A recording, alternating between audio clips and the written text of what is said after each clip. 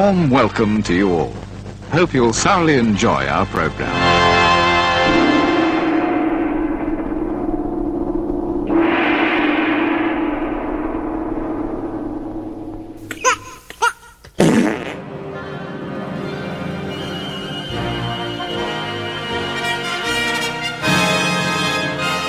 Oh, hello.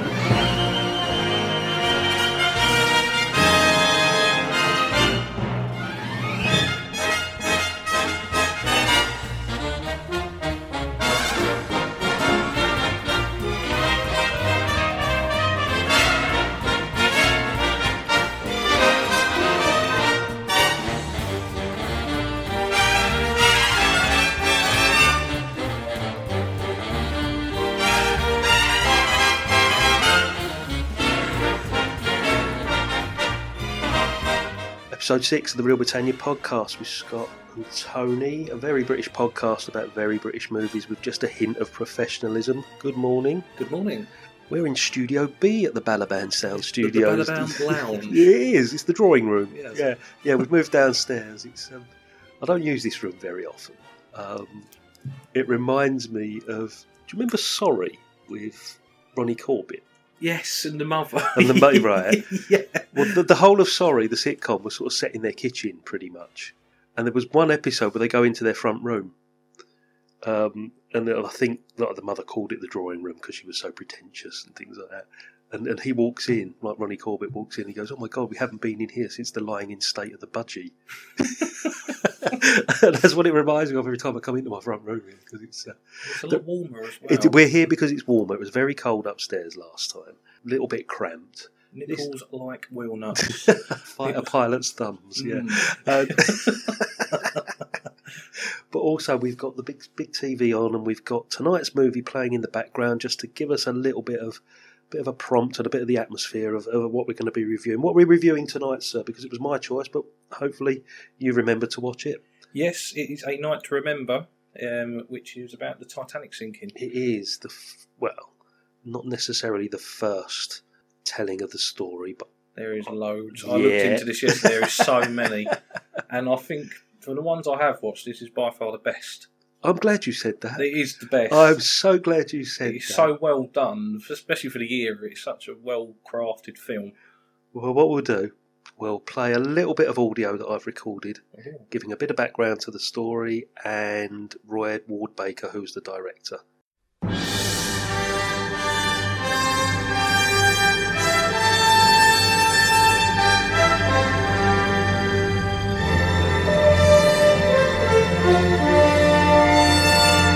Today's movie, A Night to Remember, undoubtedly the most famous cinematic account of the sinking of the Titanic pre-James Cameron.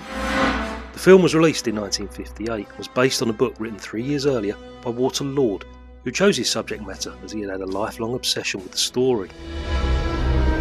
At the time of writing, there was no mass interest in the Titanic, and Lord was the first writer in 40 years to attempt a grand-scale history of the disaster. He combined written journals and first-hand accounts from actual survivors to create what is still considered by many the definitive account. If you take the passion of Walter Lord and his source material and combine it with that of the film's producer William McQuitty, along with screenwriter Eric Ambler, it's easy to see how such an impressive and effective movie was created. Because McQuitty actually witnessed the Titanic as she set out from Belfast as a 6-year-old boy, and Eric Ambler had watched her being launched in London soon after. The film's producers also contacted survivors of the disaster, including 4th Officer Joseph Boxall and passengers Edith Russell and Lawrence Beasley, with Boxley and Russell being portrayed in the movie itself. Charles Lightoller, the officer portrayed superbly by Kenneth More, had passed away by this time, but his widow was also consulted and praised More for his portrayal of her husband and the historical accuracy of the film.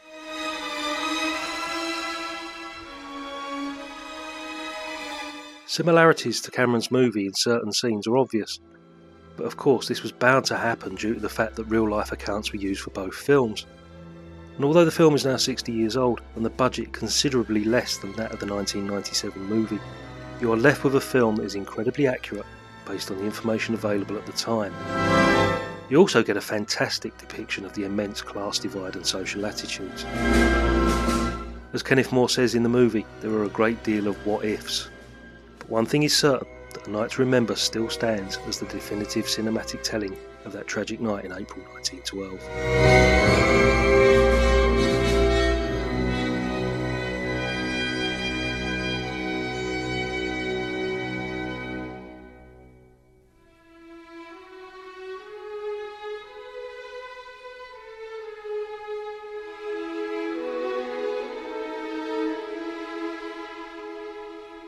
Roy Ward Baker, director of A Night to Remember. One of the undisputed greats of British cinema, Baker started in the industry in the sound department at Gainsborough Studios. In the late 1930s he graduated to assistant director on the Will Hay comedy classic Oh Mr Porter and Alfred Hitchcock's The Lady Vanishes. During the war years, Baker worked in the Armour Kinematograph film unit under the guidance of Eric Ambler, and he directed his first feature film, the classic thriller The October Man, in 1947. In 1950, his tight submarine drama Morning Departure, which featured Kenneth More in a supporting role, was a critical and commercial success and led to his decampment to Hollywood. He directed a handful of films at 20th Century Fox, including the Marilyn Monroe drama Don't Bother to Knock. Indeed, Kenneth More, having appeared in the Fox film No Highway, was kept on the payroll and tested as a Regency rake for Baker's Berkeley Square. "I did the test at Denham," Moore wrote. Kenneth More in silk, satin and frills, peering through one of those things that look like a bottle opener and saying, "Gad sir, I'll see you at the club," was a sight to behold. Afterwards I decided, I've done this rather well. Roy seemed to agree with me. Moore didn't get the part, but Baker remembered. He returned to Britain to make the Donald Sinden classic Tiger in the Smoke and his signature work A Night to Remember. Baker's film of the Titanic remains the definitive account of the tragedy, and for Moore, his director was a perfectionist who knows what he wants and has a reputation for getting it. His passion is absolute realism, he said. Therefore, he was in his element with the Titanic. Baker directed several episodes of The Human Jungle and Gideon's Way for television, and spent much of the 60s and 70s directing episodes of The Avengers, The Persuaders, The Saint, Randall and Hopkirk Deceased, and Jason King. On film, he'd become one of the mainstays for Hammer, directing the masterly Quatermass and The Pit, and the Betty Davis black comedy The Anniversary. The company gave him everything from sci-fi with Moon 02 to gothic horror, The Scars of Dracula. While rival purveyors of chills Amicus assigned him the portmanteau films Asylum and The Vault of Horror. His later works included the enjoyable horror The Monster Club, the Peter Cushing Sherlock Holmes TV movie The Mask of Death, and several episodes of Minder. His autobiography, The Director's Cut, was published in 2000. Baker happily spent his dotage discussing the films and television shows he directed.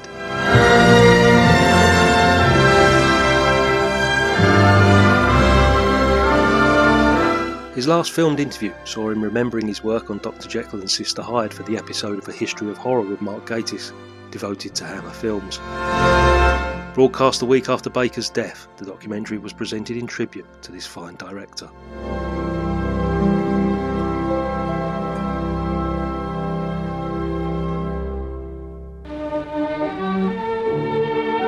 The 14th of April, 1912. A night to remember. A night when the largest, most luxurious liner of her day was speeding across the North Atlantic on her maiden voyage. No expense had been spared to make this ship a symbol of man's final victory over nature. Her first-class passengers were the very cream of society, the aristocrats from Europe and millionaires homeward bound to America. In the steerage class, everyone enjoyed their own kind of boisterous fun. Then there were the second-class passengers and the crew.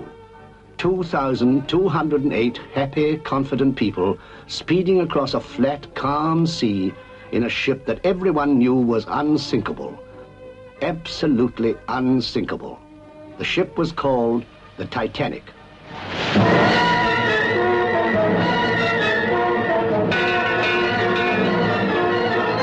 What did you see? Iceberg, dead ahead, sir!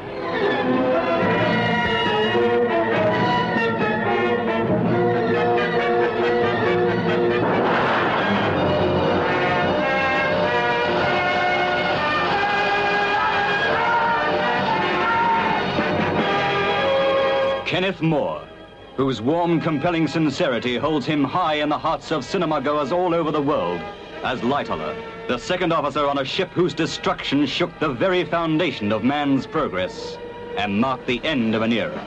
How many people are there on board? 2,200 or more. And room in the boats for... How many? 1,200.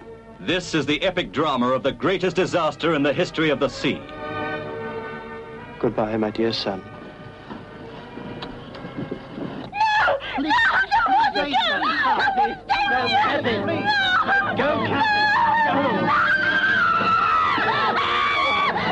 Here, for the first time, is the story of that night. A night when 2,200 men, women, and children were faced with a terrible fact. The fact that most of them were going to die. No work of fiction could ever contain such incredible twists of fate or leave such terrible questions unanswered to haunt the mind. Why did that last ice warning never reach the captain? What happened on the ship that stopped within sight of this struggle with death, but didn't save a single life? No writer of thrillers could ever achieve such agonizing suspense. Sir! Sir! What the devil's going? Haven't you learned to knock before you come in here? It's a distress call, sir, from the Titanic. She's sinking. Carpathia, sir. She's making 17 knots and should be with us about 3:30. That'll be too late.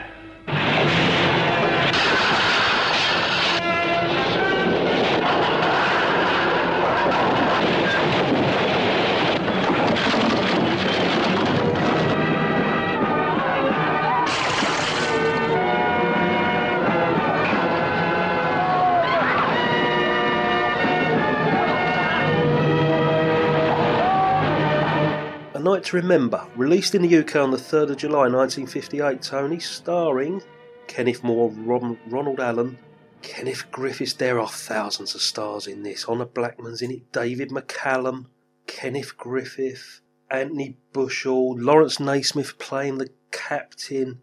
Lots and lots of famous faces, which I'm sure we're going to talk about as we go along. Could you give me the synopsis, please, sir? I can indeed. The sinking of the Titanic is presented in a highly realistic fashion in this tense British drama. The disaster is portrayed largely from the perspective of the ocean liner's second officer, Charles Lightoller, Kenneth More. Despite numerous warnings about ice, the ship sails on, with Captain Edward John Smith, Lawrence Naismith, keeping it going at a steady clip. When the doomed vessel finally hits an iceberg, the crew and passengers discover that they lack enough lifeboats, and tragedy follows. There you go. It's a very familiar story. Everybody knows the story of the Titanic. Yeah, we don't want to spoil the ending. Don't spoil the ending, yeah.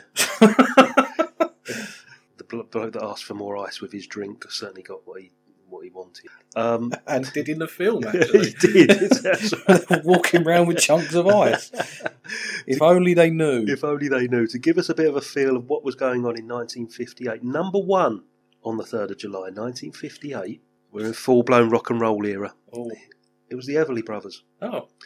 They were about to hit the chart for 7 weeks at number one with All I Have to Do Is Dream. Very good song as well. Indeed. Dream, dream, dream, dream, dream. Dream, dream, dream when I want you. In my arms when I want you. And all your charms whenever I want you. All I have to do is dream. Dream, dream, dream when I feel blue in the night and I need you to hold me tight whenever I want you. All I have to do is dream. Okay, Night to Remember. First time watch for you? Yes. Tell us about it. What did you think?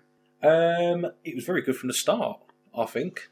Very inaccurate from the start as well. Yes. It was never christened, apparently, the Titanic, which is sort of led to a lot of superstitions about why it was doomed, because it was never actually officially christened, so they reckon it was unlucky. See, I heard a story that the bottle didn't smash on the side of the ship. Well, there you so go. that was the story that I've always, but I've not really looked into the Titanic enough to sort of tell if it's true or not. I think it was White Star policy not to christen their ships or something that I read. We'll have to look into that.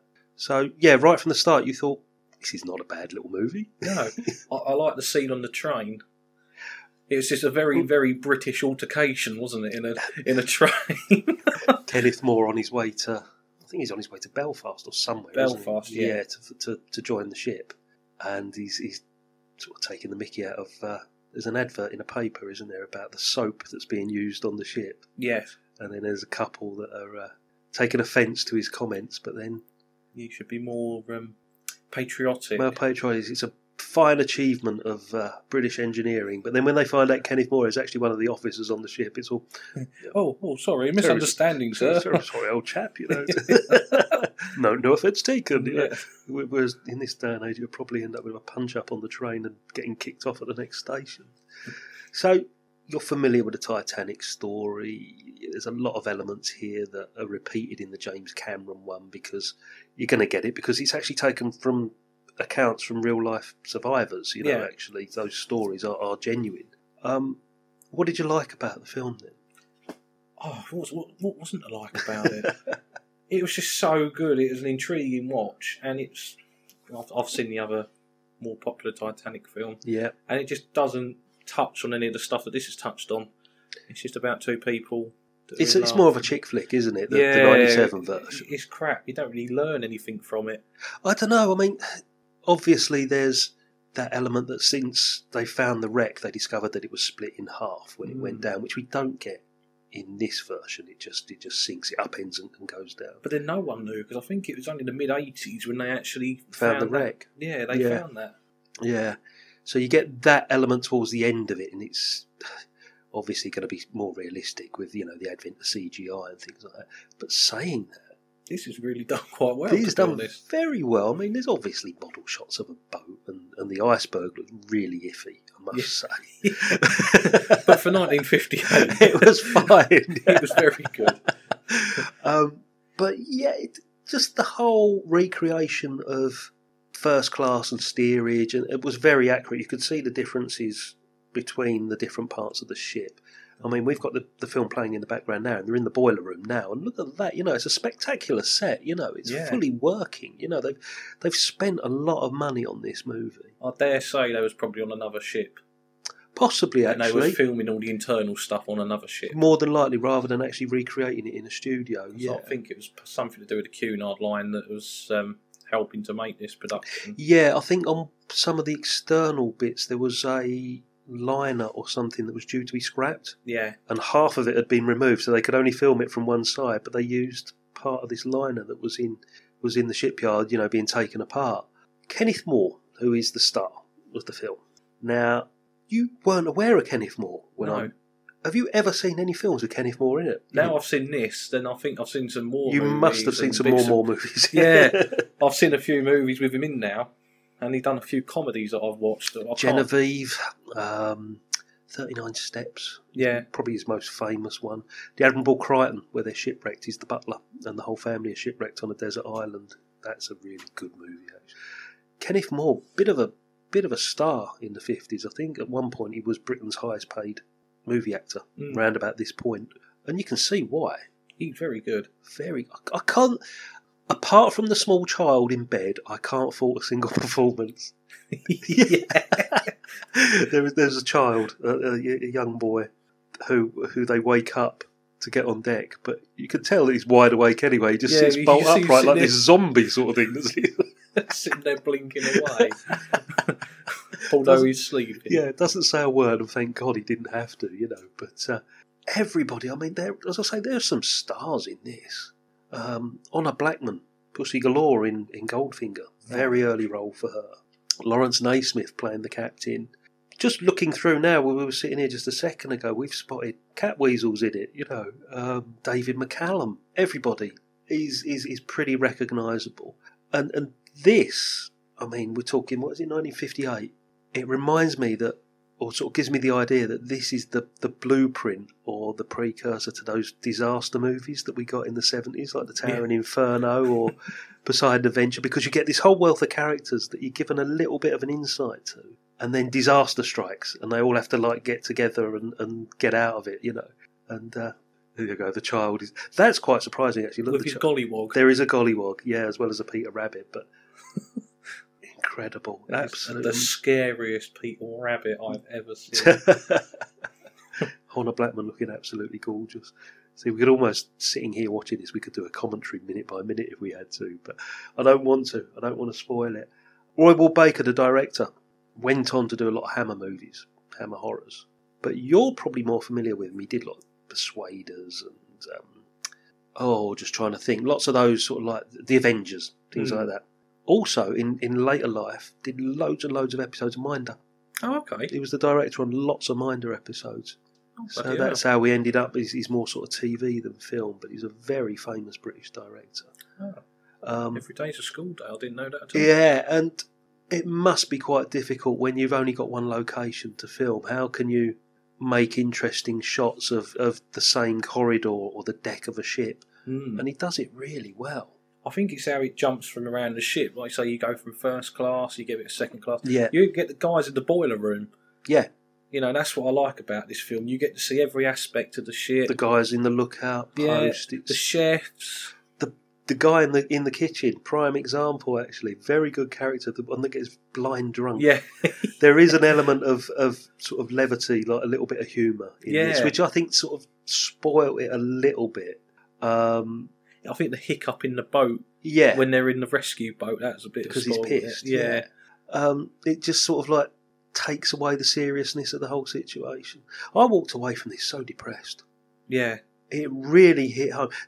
I think this hit home for me, the actual extent of how many people died and the whole horror of it, more than the 97 James Cameron version. Yeah. They don't want you to watch the other people suffering in that. It's just the two people they're focusing on. Yeah, and you get the, he's in the water, and obviously he dies, doesn't he? What's his name? Leonardo DiCaprio. Yeah. But here you get a lot more of the other lifeboats. Yeah. And individual stories from it. Yeah. And much more personal. Exactly, and it's like, no, we can't go back and rescue the survivors because we're going to get sucked in when the ship goes down. Didn't even think of that. No. And then also they say something about the guy that's sort of like steering the officer that's on one of the lifeboats says, we'll go back for survivors in a little while. And one of the passengers quite rightly points out, when they're all dead. Yeah. Yeah. It's frightening. It just really brings it home. We're watching it now. Yeah. And that guy there, that butler. Yeah, when he's holding the child at the end of it. Oh, there's a scene for those that haven't seen it. That's right. There's a steward on board the ship, quite an elderly chap, and there's a baby left behind. Yeah. And there's all the people running past, ignoring the child, and then the butler comes to his rescue. I'll find your parents. Come on, let's go. We'll find them. And they're the last ones on the ship, pretty much, to die, aren't they? Because he's there just hugging the child at the end. Moments later, the rescue ship picks out the child. Dead baby. Horrible for 1958. I think it was Kenneth Moore picks him up. Yeah, and then just lowers him back into the water when he realises he's dead. Yeah. Horrible, horrible part of the film. I can't fault anything of this. It's certain parts of it are inaccurate, as I said, the actual christening of the ship. And the sort of miscommunication between the other vessels in the area, that isn't highlighted in the newer version. No. But I think that is probably very likely. I was saying about the whole technology just before we started recording, just how it's all very simplistic yet very difficult at the same time. It's not an easy system to use like nowadays where you just pick up a phone, text someone, FaceTime them or something. But back then it was 16 levers, flash some lights, go and say hello to your auntie before you send a message, sort of thing. Even communicating between decks, they're still blowing down those pipes, aren't they? Yeah, talking into tubes. I thought it was such a brilliant invention. Yeah, that was brought home to me, the catalogue of errors. And Kenneth Moore at the end, there's this bit about what if, and he said, well, we can say what if, the rescue ship came earlier, what if there were enough lifeboats? There were a whole series of things that led to this bloody ship sinking. Yeah. And like you said, it was such a shock because everyone thought it was unsinkable. Yeah. No one was prepared for it. Exactly, the unsinkable Titanic. But again, doing some research into this, that was never stated before, apparently. There is no record of anyone saying it was unsinkable. Yeah. It was all afterwards. It was all but it was the unsinkable ship. Obviously wasn't, Yeah. Was it you that was telling me one of the funnels wasn't real? from what I've heard, one of them was a false funnel, and there's no smoke ever come out of it. Was there any reason for that? Just to make it look good? Yeah, just for aesthetics. Yes. Really? Oh, Yeah. wow. I don't know. Again, I don't know how true that is, Yeah. but it's something I've heard that it was a completely false funnel. Incredible. There's a rumour as well. Sean Connery is one of the extras in this.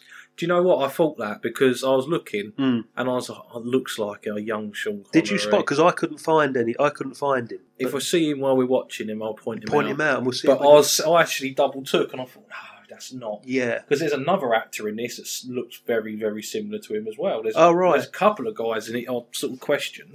Yeah, it's one of those things that it was one of Sean Connery's early roles. That he's either in a boiler room or he's one of the officers in the background or Yeah. something. But I'm going to have a look. If anyone can find any photographic evidence, send it over to our Facebook page because that would be really interesting to see.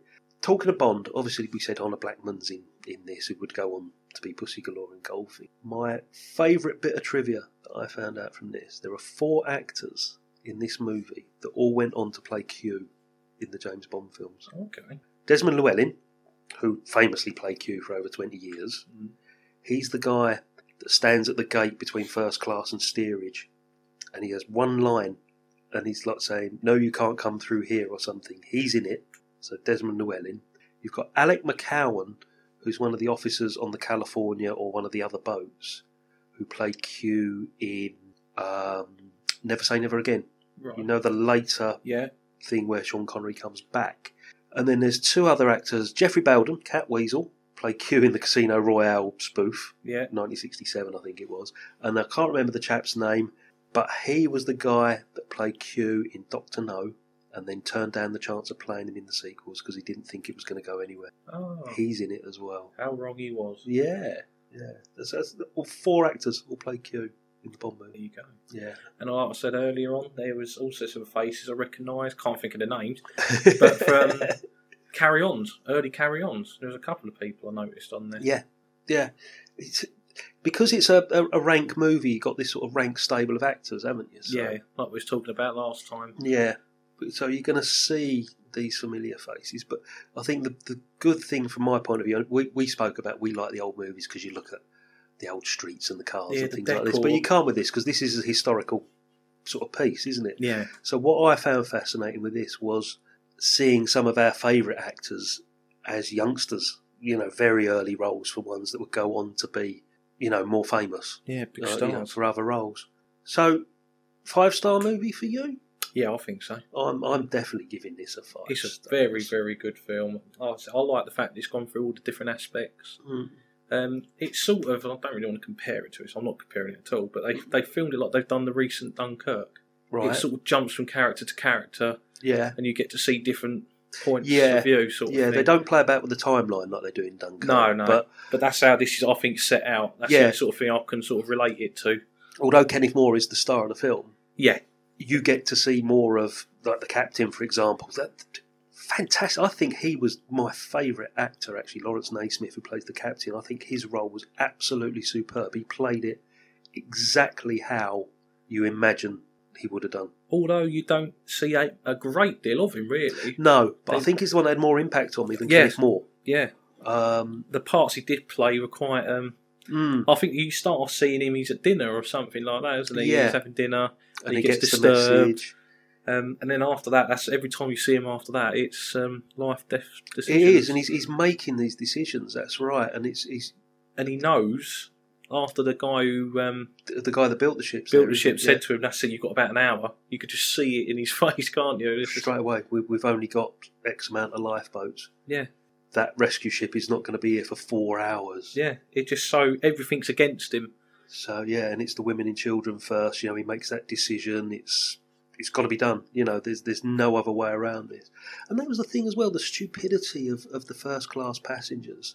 That when they're all being woken up and told to get on the deck. Oh, this is absolutely absurd. I need to take my I need to go to the safe, get my jewels, and well, surely we're safer here in the bar. Yeah. Than out on a cold, freezing boat. There's no urgency. No, nothing. No, until it starts listing and actually going down. But then that's the only sort of real time there's any panic. Is at the point where it's about to go under. Too late. Because it's a very good snapshot of British social system, British class. Yeah. And the divide between the first class and the steerage you is see incredible. You see the butlers and that going round that are so lovely and posh and polite to the first class, and they go downstairs abusing the Irish downstairs. Yeah, just absolutely giving it hell for leather with them. And that was the other thing as well, that when the Irish passengers in steerage make their way through the first class dining room, they just stop and they look, and it's like, oh my God. Yeah, look at this compared to what we get. Yeah. But then again, I think... They look like they're having a better time. Yeah, didn't they pay something like £16 or something for their passage, and it was £800 or something for the first class or something? It was dividing the ridiculous price. Amounts of money back then. Yeah. But it just shows also, like when at the start of the film you've got, I think, is it a Duke and a Duchess or something like that, leaves their stately home. Sir someone and lady whatever. That's it, yeah. And they got the school out there showing their appreciation. Yeah, because and then the butler says, oh, it's the kids from the local workhouse. Yeah, wants their turkey. Well, their turkey at Christmas. Yeah. Again, it starts, that you can see the class divide, because even at the beginning, like when you say Kenneth Moore's on the train, so we see him making his way to the boat, you see that particular Sir, whatever his name is, and his wife going off in their motor car. But then you see the Irish family leaving the village on a horse and cart, making a better life for themselves, whereas the richer ones are going for a bit of a jolly up, visiting relatives in Philadelphia, whereas these guys are going to start a whole new life for themselves, And the whole of the British stiff upper lip throughout it all. Yeah. Yeah, even on deck when... we're going to sink, but we can't be a day late to Philadelphia. No, it's really inconvenient. Yeah. It's just... I can't get in that boat, We're going to carry on playing because it helps digestion. That was it. Well, obviously, that's the famous story that the band continued to play, didn't they? Yeah. But then that's what... I think it's the guy that built the boat actually says that, isn't it? Because it's to ease the panic, because as we know that music helps ease digestion. That's right. Yeah. I think that's a bit that sort of really hurt me when they all stopped playing, because they was like, right, you've got to get off now, every man for themselves. The violinist carried on playing, then the band are walking off, and they just stopped and they're like, there's no point. No point. We're going to die.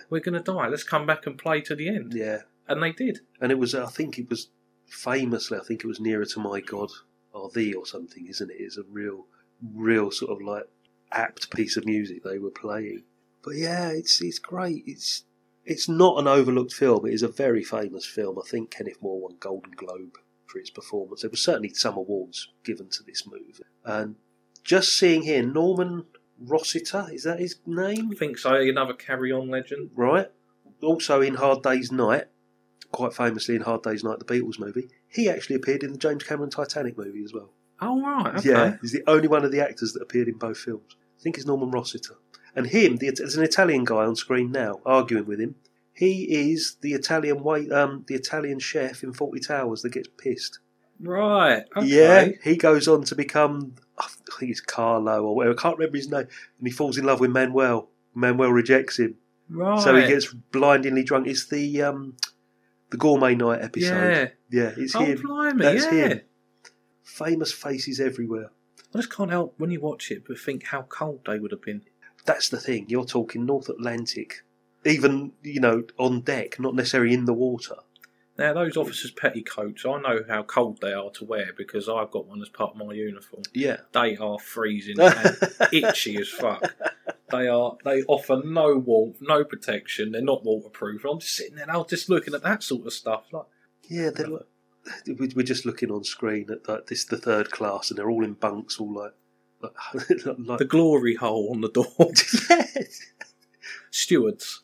Oh, it's the stewards, is it? Oh, there we go. Yeah. That's the thing. They all thought they were messing around, but they wasn't. Yeah. So they just all stayed in bed. So did they stay in bed right until the very end? You don't know. Yeah. Did they get out? Probably not, because the water would have started rising. Yeah. So and they'd have drowned. Yeah. Fantastic film. I'm glad that I went back to this because I haven't seen it for a long time. And I've got it on Blu-ray. And looking at this now, Tony, look at the quality of that picture. That is a really great transfer. I mean, I watched it on YouTube. What was the quality like there? Brilliant. Really good, yeah. I thought it was on HD. Excellent. It was sort of 1080p quality. It was very, very clear. That's good to know. That's good to know. So, would you recommend... I'm sure you're going to recommend this to anybody and everybody. Yeah. Yeah. Definitely watch it, and then you'll have thoughts about the Cameron one. Yeah, it's Whatever it is. similar but different. Yeah. Yeah. I think this one's definitely a worthwhile watch. If you just want a chick flick Yeah. and a bit of romance and a bit of sadness, then watch the 97. Yeah, this if you one- actually want to know and have a bit of feeling towards it. Yeah, and actually learn something as well. Yeah, there's a without lot getting- of emotions from this one. Yeah. Oh, God, as I say, I felt absolutely suicidal almost Yeah. after watching this because it was just so. It just hit home. The whole thing, the whole sense of loss, the amount of people, and the stupidity of it. It could have been avoided. What if? What if there was enough lifeboats? The thing that got me, they're sending out distress rockets, Yeah. And, And the other ship, they must be signaling to another ship. signaling to another ship or having a party. That's or how something. lax it all was back Yeah. then, safety-wise. Yeah. And that's so annoying, you just I was starting to get frustrated myself. Like, there's a ship, I can see a ship which can get to him in about 15 minutes. Yeah. And probably would have saved the majority It of would people. have saved all of them pretty much, yeah. Yeah. Yeah. But the signalman goes to bed, turns it all off. No one else knows how to use the equipment. Yeah. They're not really paying attention too much. They put it all in their log. Yeah. So it That's makes right. you He said, wonder. log that and then... Yeah. So I think, do they get in any trouble in actual Well, life about it? Real life? It changed, naval sort of practices, maritime practices forever, didn't it, Yeah. afterwards, I think that's the one good thing to come out of this tragedy, that every ship now is equipped to... With enough lifeboats, there's the ice patrols, they said at the end of the movie, Yeah. they said there's now ice patrol after... I didn't even know that. No. I didn't know. I know there's a lot of Royal Navy activity out there. Yeah. I didn't realise it That's was what a they patrol do. Yeah. for ships. And thinking this was 1958, so it was only 40 years before that the tragedy actually happened. But the source material, the Waterlord book, A Night to Remember, was the first real sort of in-depth study of the story because it used the survivors to actually, give their eyewitness accounts. And it is sort of regarded as the definitive account of the story because of the people that actually took part in recounting it. We're just watching it now, and the captain of the other ship that finally does come to his aid, I think he's a very, very good actor in it as well. You can just see the sorrow the minute he works out the coordinates and they're 4 hours away. Yeah. And then they get that last message from the Titanic that we're going down, we're losing power, this is the last transmission. Still got another hour to get there or whatever. He's absolutely gutted. He tries everything, doesn't he? Because he says, turn off all the lights, I want every ounce of power going into getting this ship there as quickly as possible. And there is nothing he can do. I think, in fact, he's probably more gutted than the captain Lawrence of the actual Nasmyth, yeah. Titanic. Because he's just nothing he can do. No. And when he gets there, there's no sign. Yeah, they find one body. Yeah, they said they've been searching for a long time. Yeah. There's no wreckage. They must have all been washed away in the Yeah. current. Yeah. There's the only thing that's there is the iceberg. Frightening when you think about it, isn't it? Well, there you go. Nice cheery episode today. But no Misery Lane. No Misery Lane. No, we just got 1,500 deaths instead. Yeah. Which we're going to list individually in a second. In a second, yeah, we'll have like a roll call with the last post playing in the background.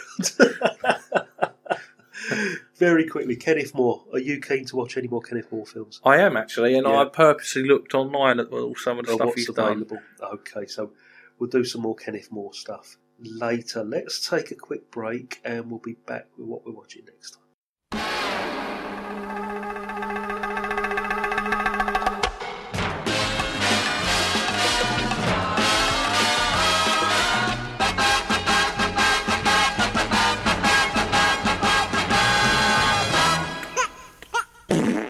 Okay, what we're watching next time, slight change from the usual selection process, because it would have been your choice, but you pointed out, the way I number the episodes, the next episode is 007. So we're going to do the full Monty. Just to celebrate. Yeah. As you pointed out, it would be a great opportunity to start the James Bond retrospective. Yes. So we're going to go right back to Dr. No, which ties in lovely with our sister podcast, Rainbow Valley, because at about the same time we're recording that, we'll be releasing the Rainbow Valley episode on the making of Dr. No. So it should tie in very nicely. Hopefully it'll get released about the same time. Big James Bond fan? Yeah, I like James Bond. Seen all of them pretty much? Yep. Lots of times? Yeah. Favourite Bond? Pierce Brosnan. Oh, favourite Bond film? Oh, that's a difficult one. I'd like to say, I think Goldfinger. Although he's not my favourite Bond, but Goldfinger is probably my favourite Bond. Excellent. That's a very good choice. I'm not a fan of Daniel Craig. No, I don't mind Daniel Craig. I watched them, but I think it's because it's getting a bit silly now. Is it? I think it's getting a bit silly. You think it's becoming more like the Roger Moore era, do you? Then it's sort of like gadgets and Yeah, it's I'm an oldie person, and I like the oldie worldy sort of stuff. You like the traditional 60s type stuff. But then again, I say this, but when Dr. No come out, that was probably all far-fetched, futuristic then. Yeah. So, it hasn't aged particularly well in some people's eyes, Dr. No, because it's very slow when you look at it. There's not a lot going on. But I love the fact that it spawned this 50-year series of films, still going strong.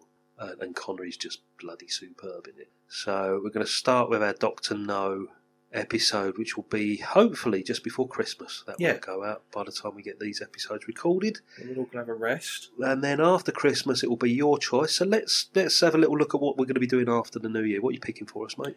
It is a 1945 drama romance film. Mm-hmm. And I know you've seen it because you've done it on Stinking Paws. And it is Brief Encounters. Excellent. Celia Johnson, Trevor Howard, Stanley Holloway. Wow, you thought they had stiff upper lips on the Titanic, mate. You wait till you haven't seen this. I haven't seen it. No, I've created a new selection process. What's your new selection process? Well, if I can find a copy of it somewhere to watch and I haven't seen it, I will pick it. There's going to be a few that obviously I have seen that I'm going to throw in. Yeah, you got some old favourites in there as well, haven't you? Yeah. But I'm trying to shock the viewers because I think they think I'm a comedy person. Okay. Yeah. Which I am. Majority of my stuff is. You do like your comedy my stuff. Oldie comedy stuff. But I'm trying to get out of my own comfort zone, so I really have to put a bit more effort into it. Well, because you enjoyed this, didn't you? This drama. Yeah, it's very good.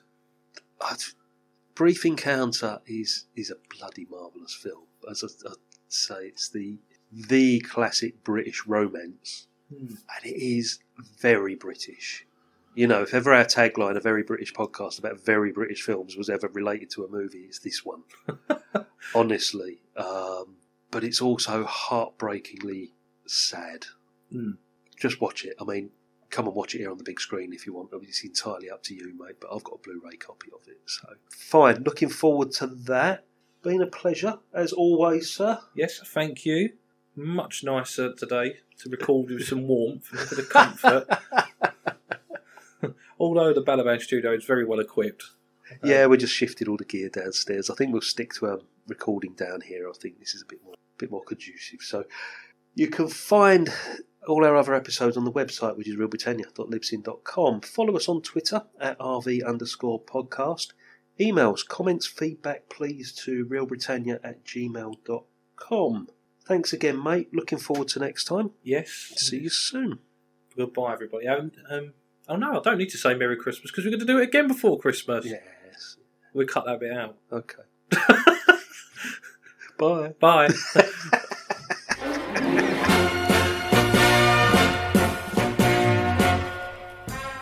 Bon voyage.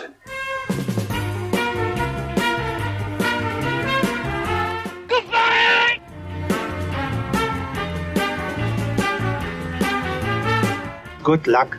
Thank you.